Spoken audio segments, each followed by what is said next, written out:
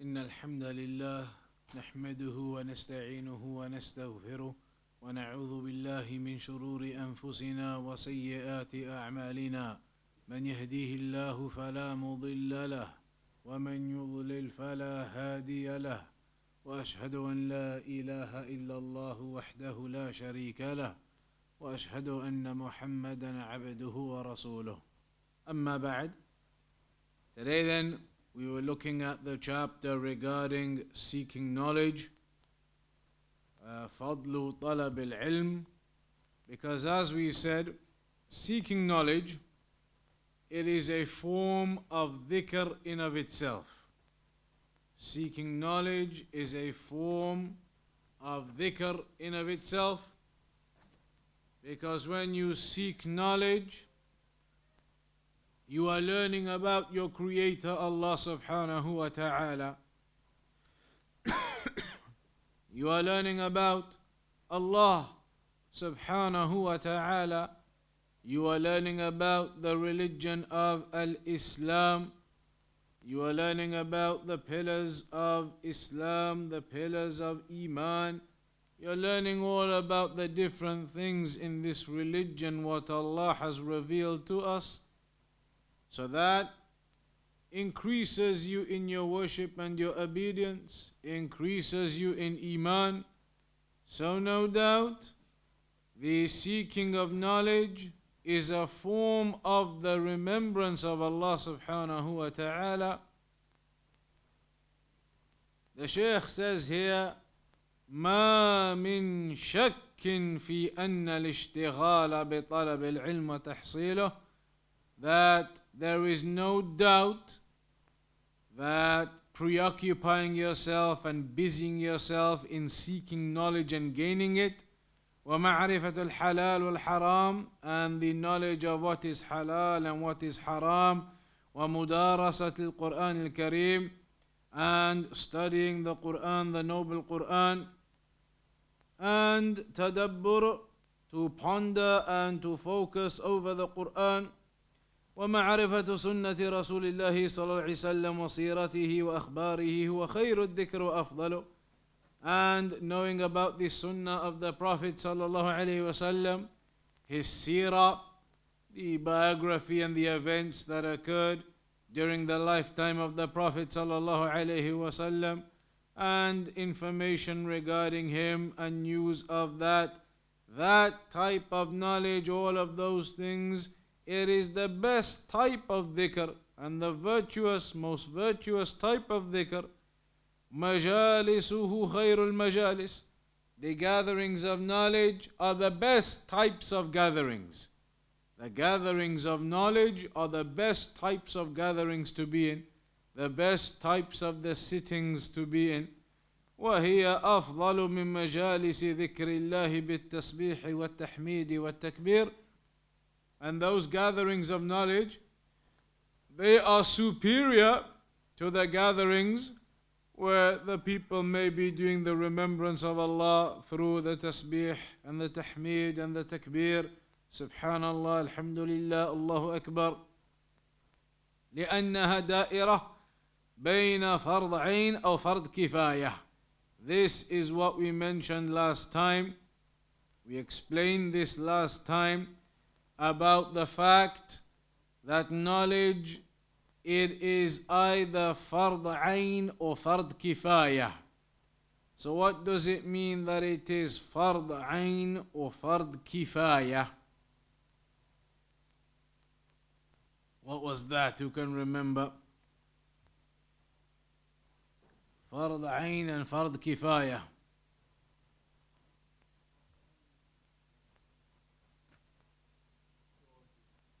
Fard ayn, an obligation upon every Muslim, and the fard kifaya,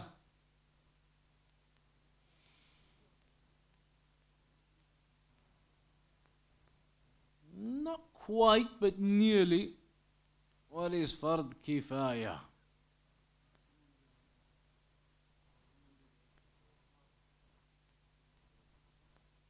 Yeah, so if a group or some of the Muslims do it, then it covers the remainder. and not everybody else has to do it. If a group do it, that covers everyone and the remainder don't have to do it. An example of that was like the janazah prayer. If somebody dies, the janazah prayer has to be done, but does every single Muslim have to attend? Not an obligation. As long as some people they come and they perform the janazah prayer, then it suffices. So this knowledge that you're going to be learning, it is revolving around that.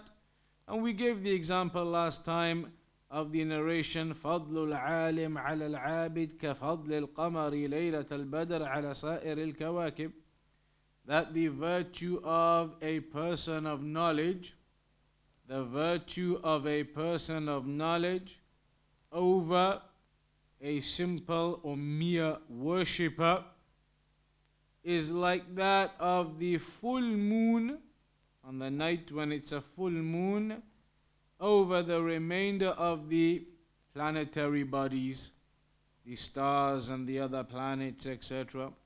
Because the moon on a full moon night, then it is bright and it takes over your vision from everything else in the sky.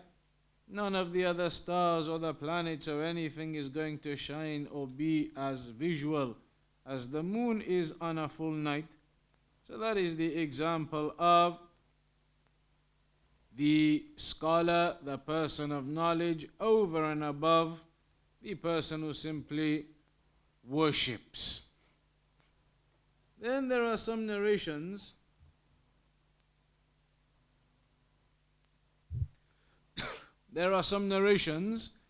some statements of the scholars that tell us about the virtue and the greatness of knowledge. One example is the statement of Al-Thawri, where he says, rahimahullah, ما يراد الله عز وجل بشيء أفضل من طلب العلم وما طلب العلم في زمان أفضل منه اليوم.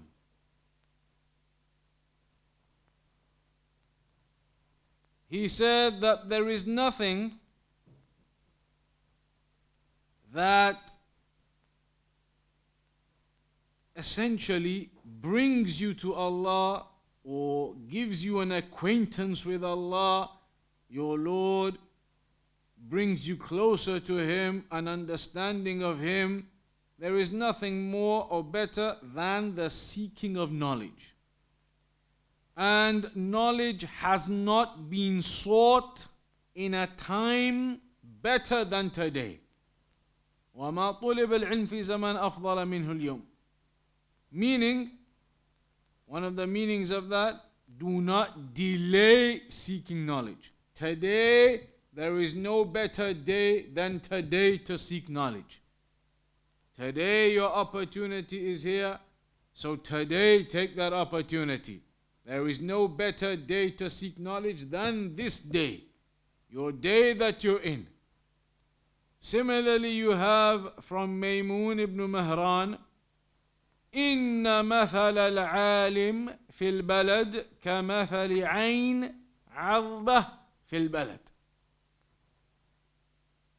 What does that mean? Anybody?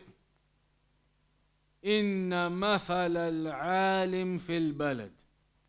Indeed, the example of a scholar in a country, the example or the parable of a scholar in a country, كمثل أو كمثل is like the example of an عين عذبة. And that means a fresh spring of water. في البلد, in the country. A fresh spring of water that comes out from the mountainside. Everybody can go fill up their bottles. Fresh drinking water, it supplies and gives everybody good water. That's the example of a scholar. He is there, has the knowledge, and he's giving that knowledge and spreading and teaching everyone, benefiting everybody. Just like the fresh water supply, people go fill up their bottles and everybody benefits from it. So Maymun ibn Mihran said the example of a scholar in a country is like that country or that land having some fresh supply, fresh spring of water. Everybody goes and benefits from it. The scholar is like that. Everybody goes to him in that country, in that land, and benefits from him.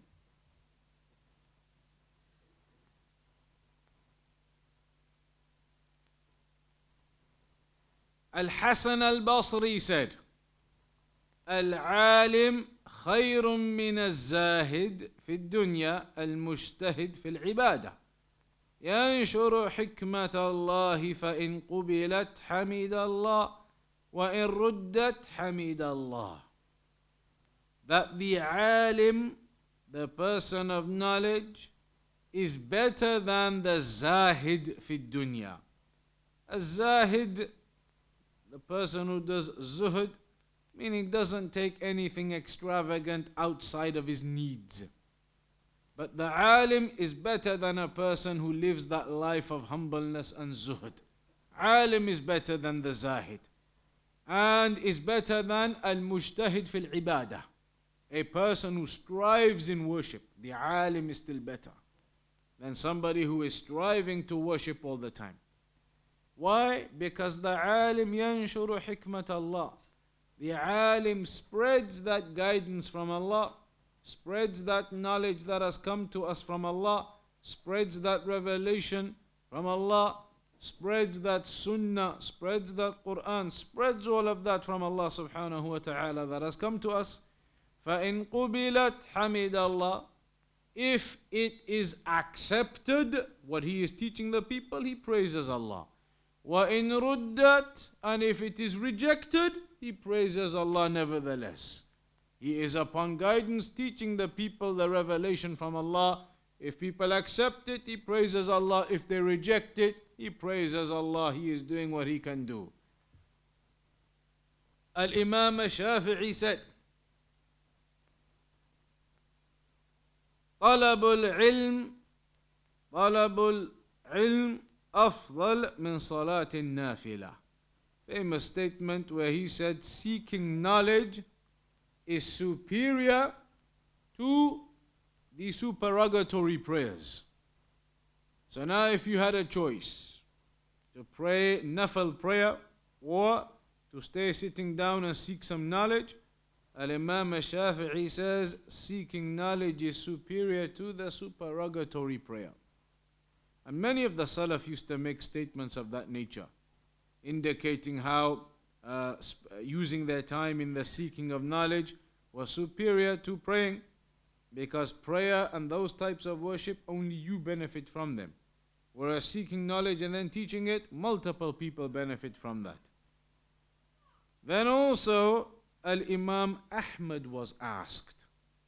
Su'ila Al-Imam Ahmad, أيما أحب إليك. Somebody asked Al-Imam Ahmad, which of the two is more beloved to you that I should do? Like somebody was coming to him now and gonna tell him two options. And they're asking Imam Ahmad, which of the two options do you think I should do? Which one is better? What are the two options they were asking Imam Ahmad about? They said, أن أصلي بالليل تطوعا أو أجلس أنسخ العلم. That I should pray the night prayer, the supererogatory night prayer, tahajjud, or I should sit down writing knowledge and seeking knowledge and reading books and things. Somebody went to Imam Ahmad and said, what's better? What shall I do? Pray the night prayer or sit down seeking knowledge? قال الإمام أحمد said, إذا كنت تنسخ ما تعلم من أمر دينك فهو أحب إلي. He said, if you're going to sit down and write things that are about the religion, meaning you're going to be seeking knowledge, then that is more beloved to me. Because the man had said, is it better I pray at night, the night prayer, tahajjud, or sit down writing knowledge?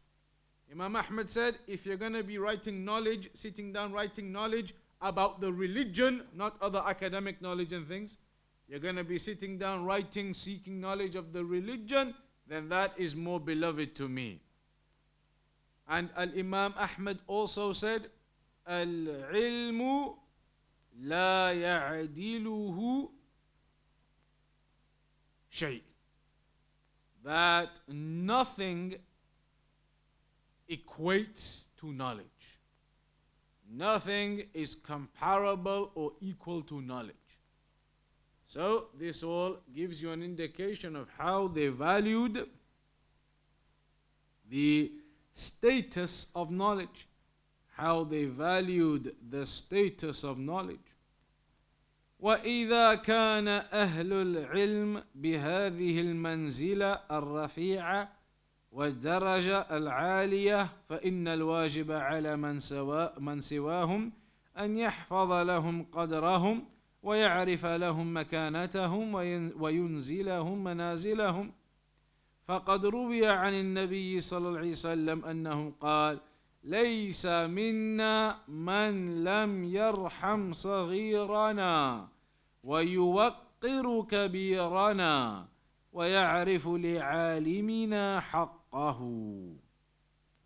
So if the scholars who have that great status, they recognize, or they are of this level and this virtue, the people of knowledge, then it is obligatory upon the rest of us to understand and to recognize their status and their level. The scholars, the people of knowledge who strive with their knowledge and they learn and they have that stature and status, upon us is to recognize that and to understand their status. And it is mentioned from the Prophet sallallahu alaihi wasallam that not from amongst us is the one who does not have mercy upon the young one from amongst us. You are not from us if you do not have mercy to the youngsters, and you do not have respect for the elders. Man lam yarham saghirana, doesn't have mercy upon the youngsters, upon our small ones. Wa yuwaqqiru kabirana, and does not have respect for our elders. Wa ya'rifu li'alimina haqqahu, and he does not know the status and the right of the scholars. Meaning the one who does not have mercy upon the youngsters, does not have respect for the elders, and does not recognize the status of our scholars and give them their right, then he is not from us. So it is upon us to be merciful to the youngsters and to have respect to the elders and to give the rights to the scholars, the rights that they have and they deserve. هذا وإن من عدم معرفة قدر أهل العلم وحفظ مكانتهم الادعاء بأن علماء الأمة وفقهاء الملة وأهل الحل والعقد فيها لا يفقهون غير علم الحيض والنفاس. The Shaykh says there are people out there basically who do not respect the scholars and do not recognize the status of the scholars. And they'll turn around and say to you, these scholars, they don't know anything other than knowledge of the women's menstrual blood and that fiqh and that ruling. They say these scholars, that's all they teach about tahara, about the women's menstrual cycle and these things, that's all they talk about, that's all they know. People out there, they belittle the scholars and the status of the scholars.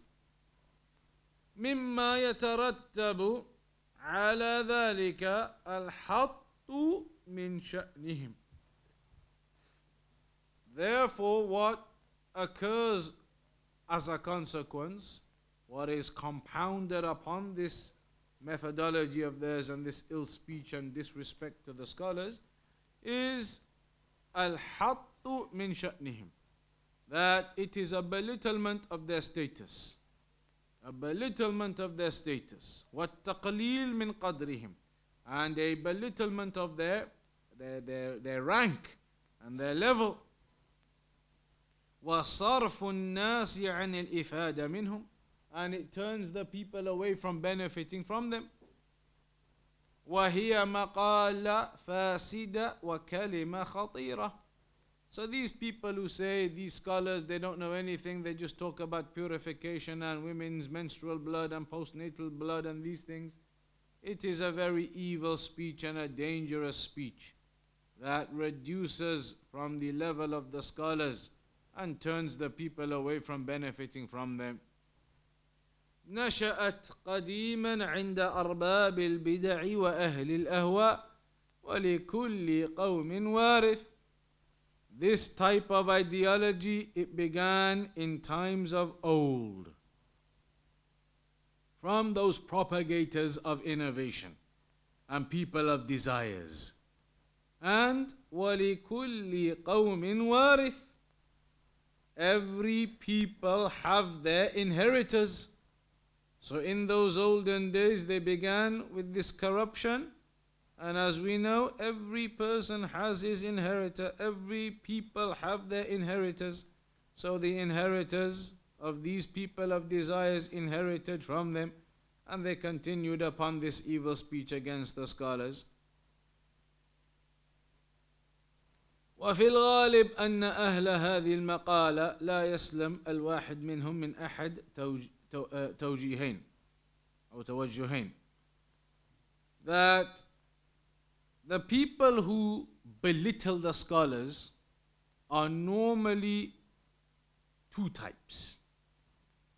One type, the Shaykh says, إما توجه صوفي, people who are upon a Sufi type of methodology.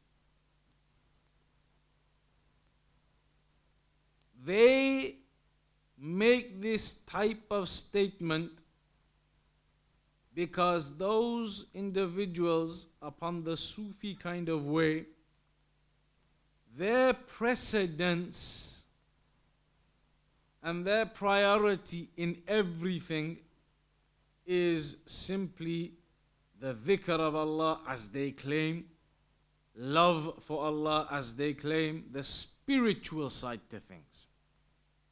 That is their focus. Therefore, they want to reduce and take away any focus from the ulama and the scholars. For them, they are upon the station of just ibadah, ibadah, ibadah, as they claim. And they are upon innovation in their ibadah anyway. But for them, it's all about the ibadah and the love for Allah, nothing to do with knowledge and scholars. And even the scholars that they take from, as we know from the Sufi sects, you behave with your shaykh as though you are a dead body. The shaykh moves you about and does whatever he wants with you. Picks up your arm, drops your arm, moves your head, whatever. When you are a dead body, somebody picks up your arm, they can do it. They move your head, they can do it. They say behave with your shaykh like you are a dead body. Meaning, you do everything your shaykh tells you to do. If he tells you to get up and jump, then you have to get up and jump. And you have to say, how high? If I tell you to jump, then you say, how high? Meaning, you don't say to your shaykh, why shall I jump? And why do I need to jump? You just say straight away, okay, I'll jump. How high shall I jump? You listen to him, everything. That's the way they are, blind following.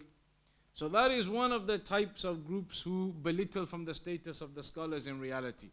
Their own scholars, blind following them as though they are just revelation. But when it really comes to this issue of seeking knowledge and sitting with the scholars and learning and studying, that is out with them. With their scholars, it's not about seeking knowledge and learning. It's about taking the orders and instructions. This is what you do, that's what you do. We are the alim, we are the ulama, and you just follow blindly. No seeking knowledge, no nothing. So they are one group of people who belittle from the status of the scholars and seeking knowledge. They belittle this.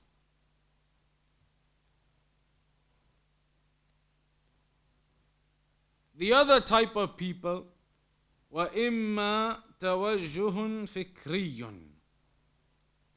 This type of people, you could say the people who have different ideologies, the intellectuals, those types of people, it's not about seeking knowledge, it's not about the scholars, returning to the scholars, it's all about philosophy, it's all about their intellects, it's all about their ideologies. So these types of people, again, they are the second broad group of people who belittle from the status of the scholars, the philosophers, and these intellectuals who think it's okay, we can read, we can research logic, rationale, forget about seeking knowledge and scholars and all these people of knowledge, you don't have to return to them. These people of philosophy, they are another type who belittle from the status of the scholars. You could add to that a third category generally, just for the importance of it, the Khawarij. They also belittle greatly from the status of the scholars. And it is one of the key policies and key objectives of the Khawarij and their likes to separate people from the scholars. That is something which is known and established and mentioned by the people of knowledge. That the methodology of the Khawarij, these extremists, one of the things that they try to do especially is to distance people from the scholars. Why? Because they know as long as people are connected to the scholars, they will be connected to the truth and they will be refuting the takfiri ways. So one of their primary objectives is to take people away from the scholars so that they can make people sheep into following their methodologies and their extremism.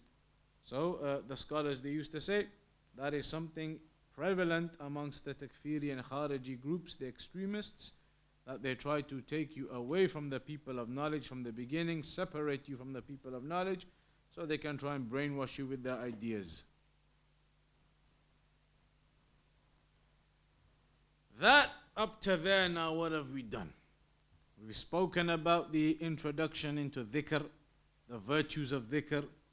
Then we spoke about, in particular, a form of dhikr, the highest form of dhikr, which is the Quran. Then we spoke about the various aspects within the Quran, different ayat, different surahs.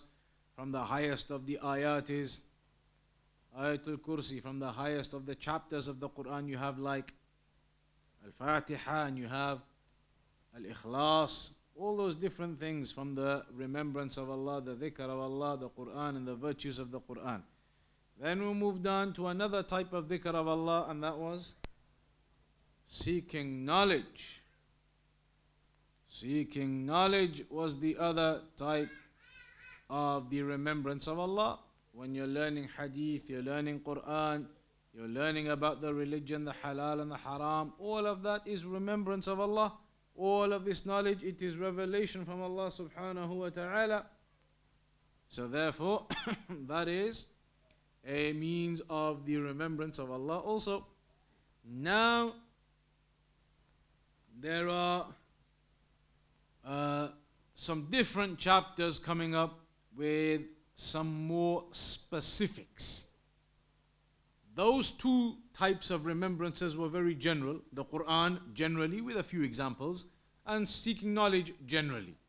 Gatherings of knowledge, learning Quran, hadith generally is all dhikr of Allah. What specifics now? What types of things specifically from the Quran, from seeking knowledge generally, are from the forms of the dhikr of Allah, which will help you in your remembrance of Allah, help you in your understanding of Allah. That is what we want to start looking at now. So, we're going to begin with the chapter that speaks about one of these specifics, and that is the names and attributes of Allah. ذِكْرُ اللَّهِ بِذِكْرِ أَسْمَائِهِ وَصِفَاتِهِ. The remembrance of Allah through the names and attributes of Allah. إِنَّ مِنْ أَجَلِّ الذِّكْرِ وأفضله ذكر الرب تبارك وتعالى بذكر أسمائه الحسنى وصفاته العظيمة والثناء عليه بما هو أهله بما أثنى به على نفسه وبما أثنى عليه به عبده ورسوله محمد صلى الله عليه وسلم من نعوت الجلال وصفات الكمال وأنواع المحامد ونحو ذلك. So from the greatest and the most noble forms of dhikr, the most virtuous forms of dhikr, is remembering Allah subhanahu wa ta'ala through His names and attributes, through His perfect names and attributes, and through the praise upon Him. Those names and attributes, there is praise of Allah upon Him through them.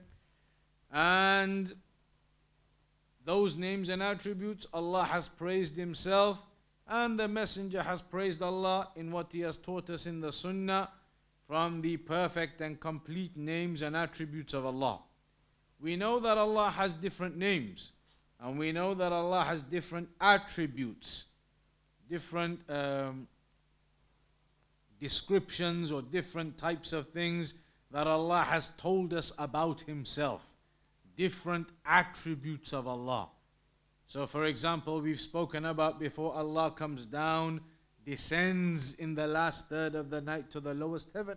That is an attribute of Allah. That Allah created Adam with His own hands, that is an attribute of Allah. All of these different things are attributes of Allah, things that Allah has told us about Himself. So, remembering Allah through those names and attributes is one of the highest forms of dhikr. وَإِنَّ الذِّكْرِ نَوْعَانِ Dhikr generally is two types. ذكر أسماء الرب الحسنى وصفاته العظيمة والثناء عليه بها. Remembrance of Allah through the names and attributes, basically. Remembrance of Allah through the names and attributes, through what Allah has described Himself with, through those attributes of perfection and completion. And this in of itself has various aspects in it. But generally speaking, that is the first type. Remembrance of Allah through the names and attributes of Allah.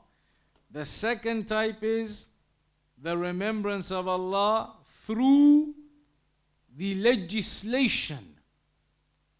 What Allah has commanded us with, what Allah has prohibited us from.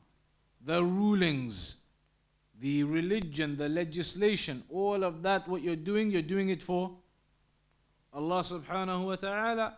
Every time you fulfill a commandment, you're doing it for Allah. Every time you stay away from a prohibition, you're doing it for Allah. Through all of that practice of the religion, it is a remembrance of Allah. Therefore, somebody practicing the religion is upon a greater remembrance of Allah than somebody who is negligent and ignorant of the religion, not practicing anything.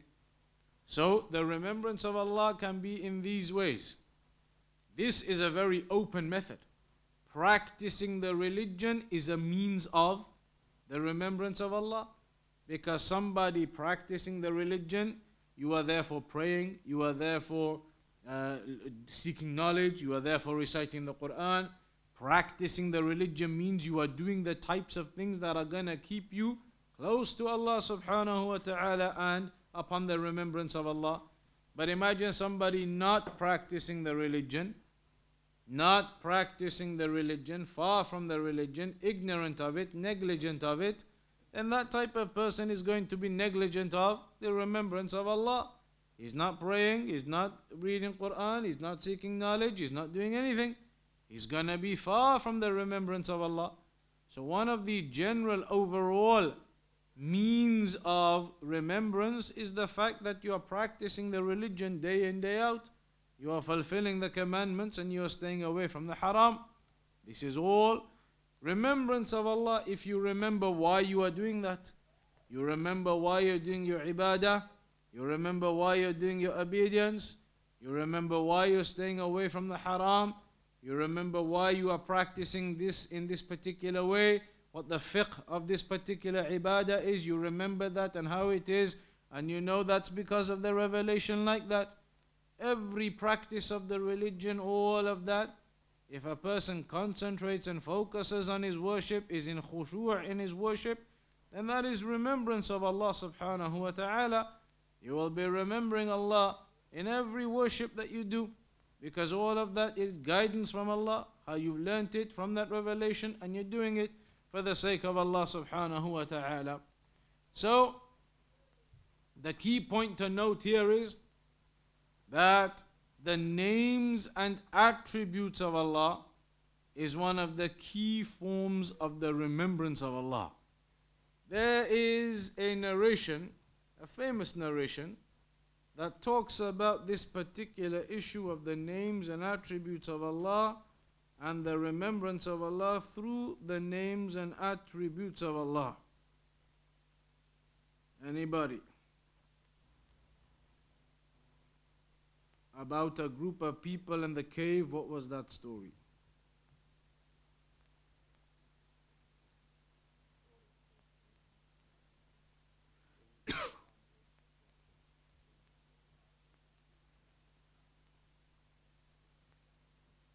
The story of the cave.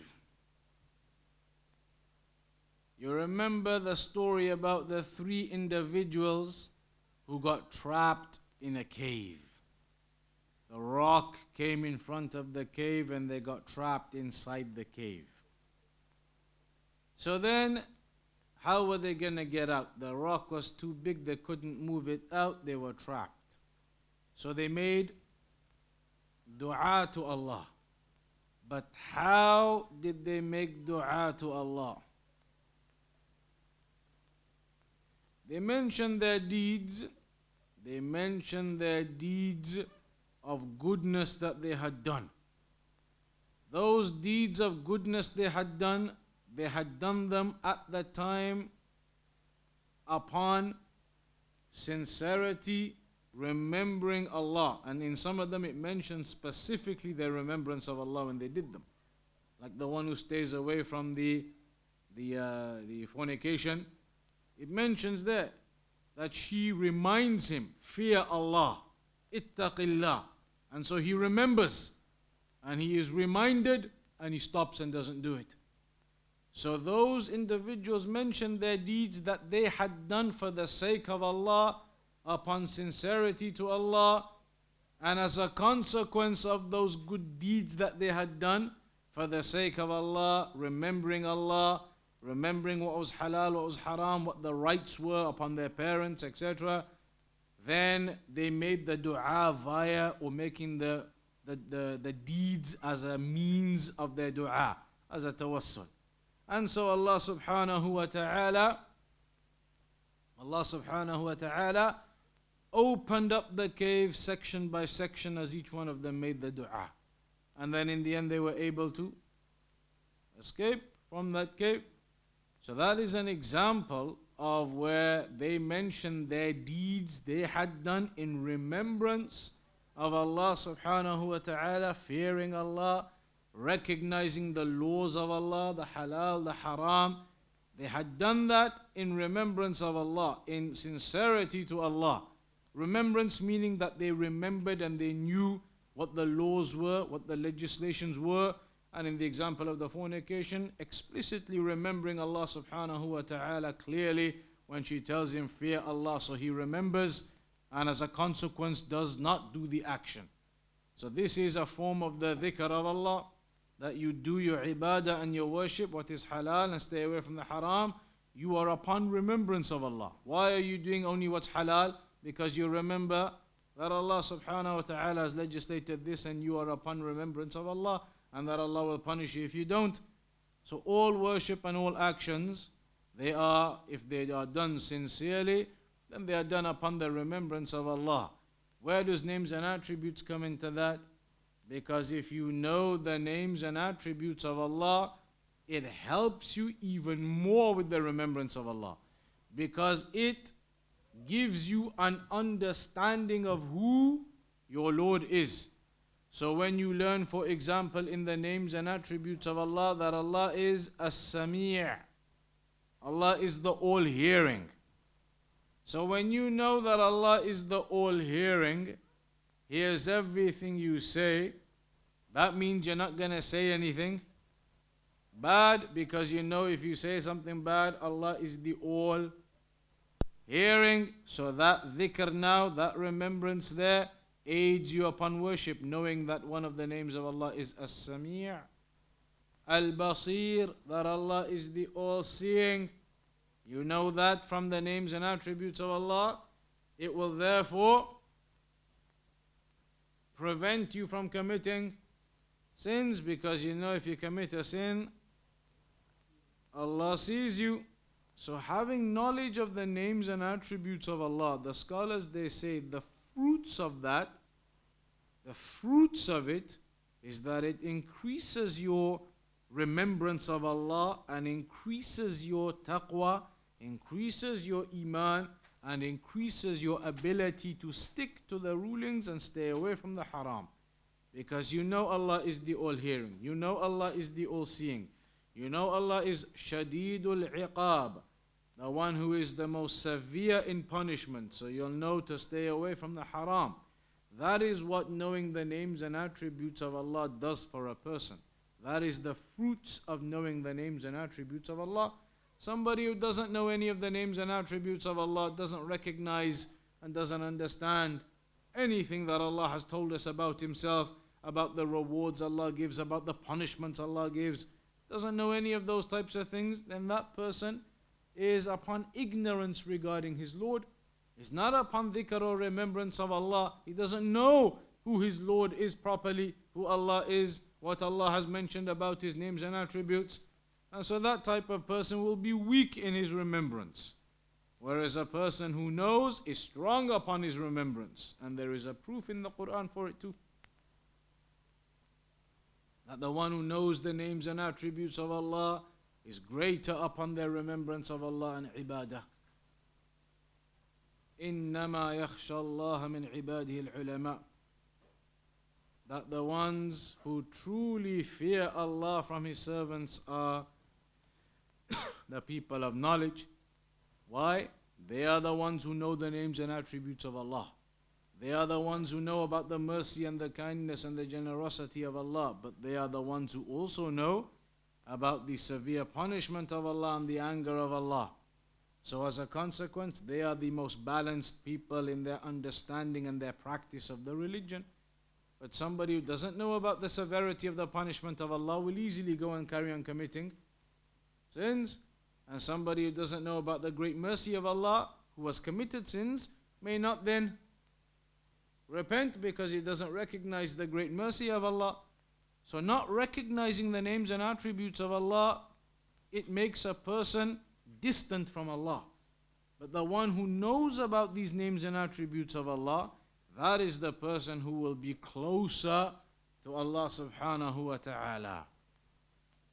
So that is what the Shaykh is beginning with here, telling us about the dhikr of Allah, remembrance of Allah, closeness to Allah through knowing the names and attributes of Allah.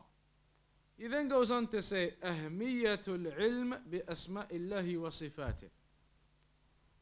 What are, in bullet points, the importance of knowing the names and attributes of Allah? Why do we need to know the names and attributes of Allah? Number one, because this knowledge of the names and attributes of Allah, it is the greatest type of knowledge there is. That is the greatest type of knowledge there is. Why is that the greatest type of knowledge? Because it is knowledge about Allah. Names and attributes of Allah is knowledge about Allah. There is no other knowledge superior to the knowledge about Allah.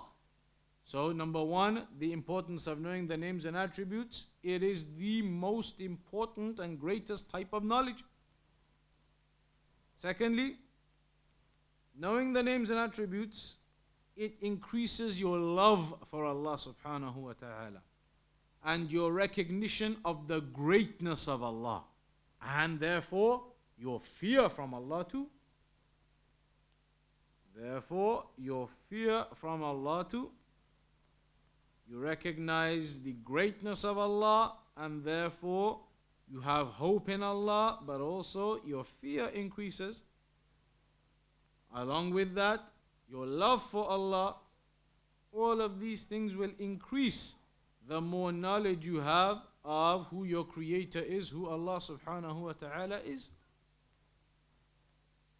Thirdly, you will come to recognize through the names and attributes of Allah how Allah has created all of this creation from nothing, and how Allah has put you upon this earth. All of this creation created from nothing, and then Allah created all of these things for us. When you read through and you understand the names and attributes of Allah, and you see the mercy of Allah and the kindness and generosity of Allah, and how Allah guided us and didn't leave us without purpose, and how Allah aided us with all of this creation, you recognize and start understanding that when looking into some of the names and attributes of Allah and the ayat that talk about it. Also, number 4, knowing about the names and attributes of Allah is actually a pillar of Iman. From the 6 pillars of Iman, one of the pillars of Iman is Iman in Allah, the first pillar. Iman in Allah, part of that is names and attributes of Allah. So it's something you have to have knowledge about, the names and attributes of Allah. Some of the Salaf, they used to say, Man kana billahi a'raf, kana lahu akhwaf. Whoever is most or more knowledgeable of Allah will be more fearful of Allah. And that's general. The more knowledge you have about Allah, the more your love for Allah. The more knowledge you have about Allah, the more you recognize the greatness of Allah. The more knowledge you have of Allah, the more you recognize the severe punishment of Allah, so your fear of Allah increases. All of these things increase the more knowledge you have of Allah. ولا ريب أن معرفة الله ومعرفة أسمائه وصفاته الواردة في الكتاب والسنة تثمر في العبد أنواعا كثيرة من العبادة والطاعة. Knowing the names and attributes of Allah, it will bring about a great amount of worship, different types of worship that you would not have done otherwise, not knowing the names and attributes of Allah. Number 5,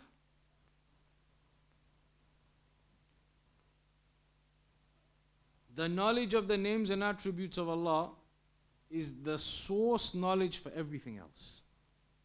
The knowledge of the names and attributes of Allah is the source knowledge for everything else. What does it mean it's the source knowledge for everything else? Meaning all other types of knowledge, everything else returns back to Allah subhanahu wa ta'ala.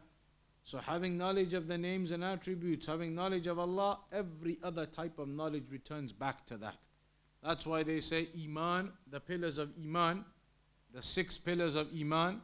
First one is the Iman in Allah. All the other 5, they all go back to Iman in Allah. The 5 pillars of Islam, the first one is the Shahada. All the other 4 pillars go back to the Shahada. If a person doesn't accept pillar number 1, the Shahada, even if he accepts the other 4, he won't be Muslim. If a person doesn't accept pillar number 1 of Iman, Iman in Allah, even if he accepts the others, he won't be a believer. So all of the affairs, all of the knowledge returns back to Allah subhanahu wa ta'ala. That is where we're going to round off today. And insha'Allah ta'ala, next week we'll carry on from the next section regarding the names and attributes of Allah subhanahu wa ta'ala. Any questions?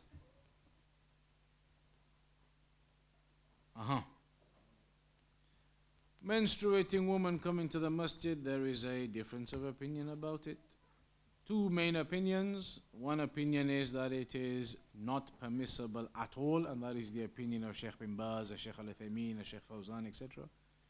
And there is another opinion that states it is allowed for a woman who is on that monthly time to still come to the mosque and enter the mosque and to sit down in the mosque for lessons, etc. Obviously not prayer, but for lessons and things. And that is the opinion, for example, of a Shaykh al-Albani. And they have some ahadith. A Shaykh al-Albani basically says there is no authentic narration prohibiting a woman who's on that time of the month to come into the mosque. The others, obviously, they have narrations, they have some hadith, but the Shaykh al-Albani says none of them are solidified as authentic. So based upon that then, if you can't say something is absolutely authentic, it's verified, then you cannot prohibit something. So that's why some of the scholars say we can't justify that these narrations are authentic. There's doubt. So as a consequence, we cannot make it haram for women to go into the mosque. But obviously the rule is they've got to make sure that they have taken the necessary steps to ensure absolutely that there will be no issue with regards to the blood exiting to the masjid floor, etc. They have to make sure of that absolutely, and if that is done, then there is an opinion of some of the scholars. They are allowed to go into the mosque for classes and things like that. But others, like we said, they say no, because they have some narrations which, as far as they are concerned, are at the level where it's good enough to take as evidence, and so therefore they say women who are on that time cannot enter the mosque at all. So there's nothing more I can say. It's a difference of opinion like that. You're going to have to research a little bit into it, and then you come to a conclusion.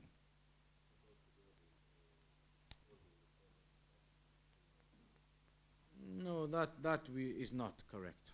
A woman should not touch the mushaf. There are narrations about it being okay if it is via a secondary means. So if the mushaf, for example, sometimes they have cloths on top of them. If it has that cloth on top of it, you could pick it up and just put it onto the shelf or something. That's allowed. It's something in between. But directly touching it, most of the scholars, they mention it's not correct. Shouldn't do it. Gloves, then technically it's not touching it directly, so perhaps, but I haven't seen a fatwa directly on the gloves. But they generally say if there's a barrier, then it's not considered touching it, so it would be acceptable generally. Yeah, those types of things are, the scholars don't give the same ruling as a physical mushaf.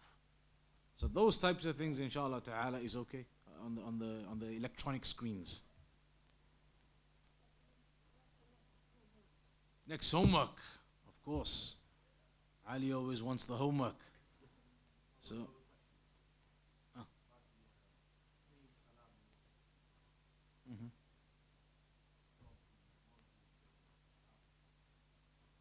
no, it's allowed. But some of the scholars say if the jama'ah is going on, the prayer is on, and you walk in, you're late obviously, you walk in. They say it is preferred not to give the salam in that instance. Some of the scholars of Ahlul Sunnah have mentioned this. Shaykh Fawzan, for example. If you walk into the mosque and everybody's praying already, it is preferred not to give the salam. Just join and start praying. Because giving the salam at that time, it is allowed because there are narrations of what to do. If you're giving salam at that time, you can't say, wa alaykum as-salam, you're in the prayer. So what are you going to do? There's a narration about making a hand, so it's allowed, but the scholars say it's not recommended. That's the best you can get. That it's not recommended at the time of the jama'ah going on.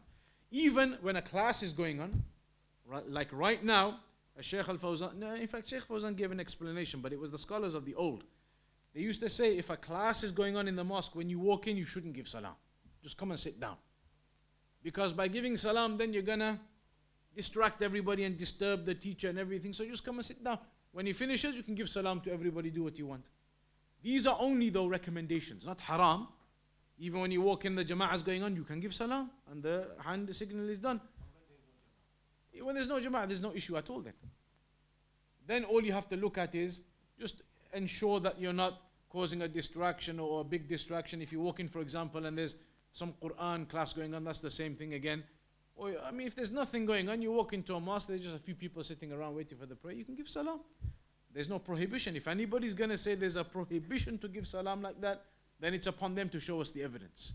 You're going to make something haram, then show us the evidence it's haram. Why is it haram? Giving salam generally is a sunnah.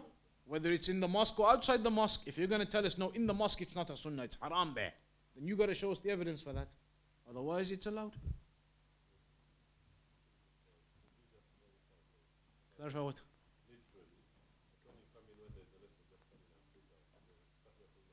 Of course, when you walk in, you got to pray your 2 raka'at before sitting down.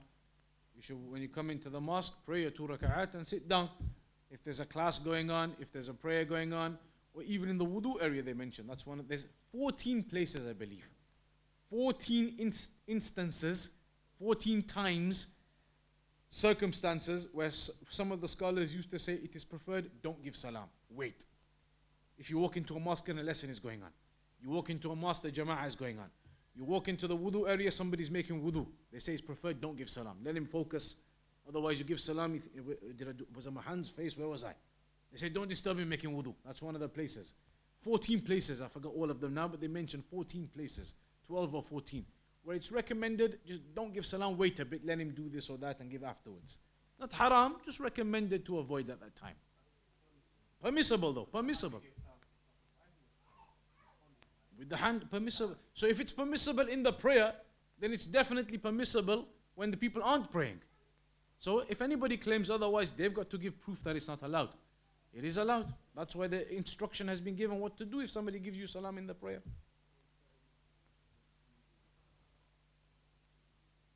That kind of thing, yes, the Quran in fact is one of them. You're right, that's one of them. Somebody is reciting the Quran, it's superior that you don't disturb them and give salam. Just wait, sit down.